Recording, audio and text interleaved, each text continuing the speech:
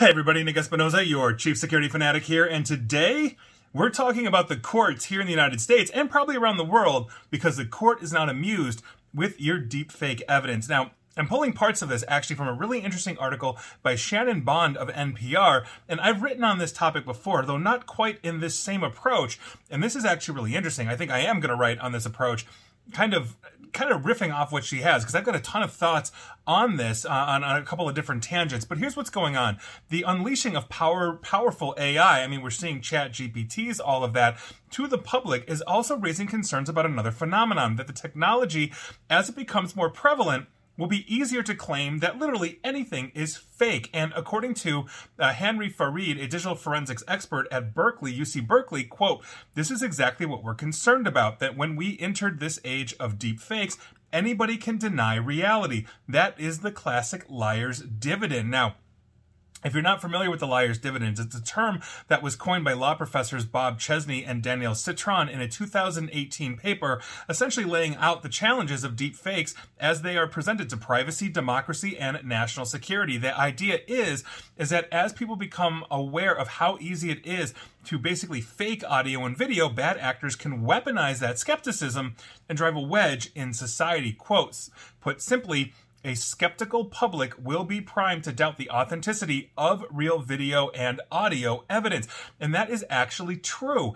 I have seen this before. So recently, in the news, just with discussing some friends, some damning information came out about somebody, I'm not going to get into this kind of thing, where that person was caught on video, and somebody that really believes in that person that was caught on video saying really damaging things basically said, well, how do we know this isn't a deep fake?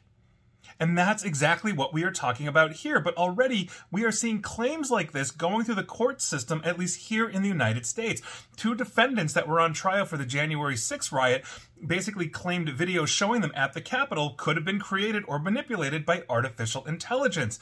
Lawyers for one of those defendants cited a 2017 deepfake video of former President Obama, basically created by researchers, as reason that the court should actually doubt the footage of the riot that was taken directly from YouTube. Both of them, for the record, were found guilty because there you go. And we have a absolute ton of evidence. But I see this as we track things like disinformation. I've spoken on disinformation here on this podcast, on my radio show, in video, in writing, and all of those. And that's exactly it. Oh, this doesn't fit my worldview. It clearly must be fake. That is what we are moving to right now. And this is a huge problem. And according to Rihanna Pfefferkorn, I think I'm pronouncing that correctly, she's a research scholar at Stanford's Internet Observatory. And I think they do excellent work. I've been part of one of their studies before in terms of tracking things online.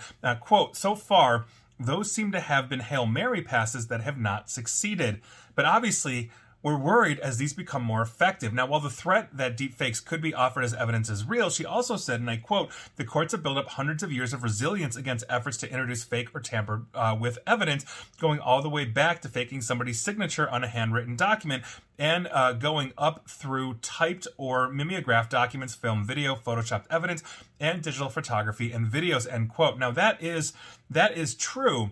But at the same token, as these things become more perfected, it becomes harder and harder and harder, which means the courts have to respond in kind. In fact, Professor Korn thinks that AI technology proliferates, or rather, as it proliferates, it's more likely that the courts will confront accusations of fakery against real evidence than attempts to introduce fake evidence, meaning like those January 6 rioters where, there was demonstrably true evidence. Here we go. They're saying it's fake, and that is going to be the norm for a lot of people. Now, interestingly enough, there is an entire chain of custody. I've written about that for years, maybe half a dozen different articles where I've introduced that. Everything from political situations like Hunter Biden's laptop to Mike Lindell's cybersecurity symposium and other things. You have to have a solid chain of evidence, specifically because that is used in court to ensure that you're not introducing deep fakes. In other words, if it ends up in court, it's run the gauntlet to make sure that it's actually real. And so the odds of it being a deep fake are much less, but not that the public would understand this. Now, in those particular cases where they are claiming something real is fake, ethics rules and lawyer professional norms definitely have a role to play. Lawyers are not supposed to put forth frivolous arguments, for example. Quote, "I think attorneys' own sense of self-preservation hopefully will go some distance towards incentivizing them to do a little due diligence on the front end. In other words, if I am basically accused of murder and I've got a deep fake video of me 2 towns over partying, with friends at the time of that, and it's totally fake, there has to be due diligence done by the lawyer.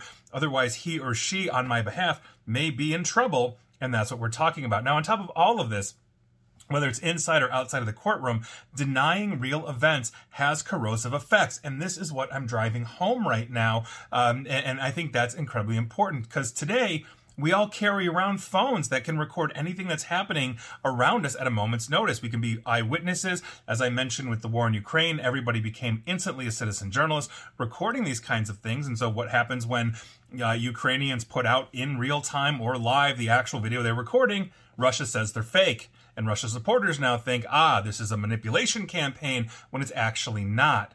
Now, there are worries on top of this about a world in which no one actually believes the evidence of, quote, police violence, human rights violations, the politician saying something inappropriate and illegal, end quote. That's what I'm talking about. I literally had a friend say, well, this is probably a deep fake because it doesn't align with his worldview. Quote, suddenly there's no more reality. And that is really worrisome, because I don't know how we reason about the world.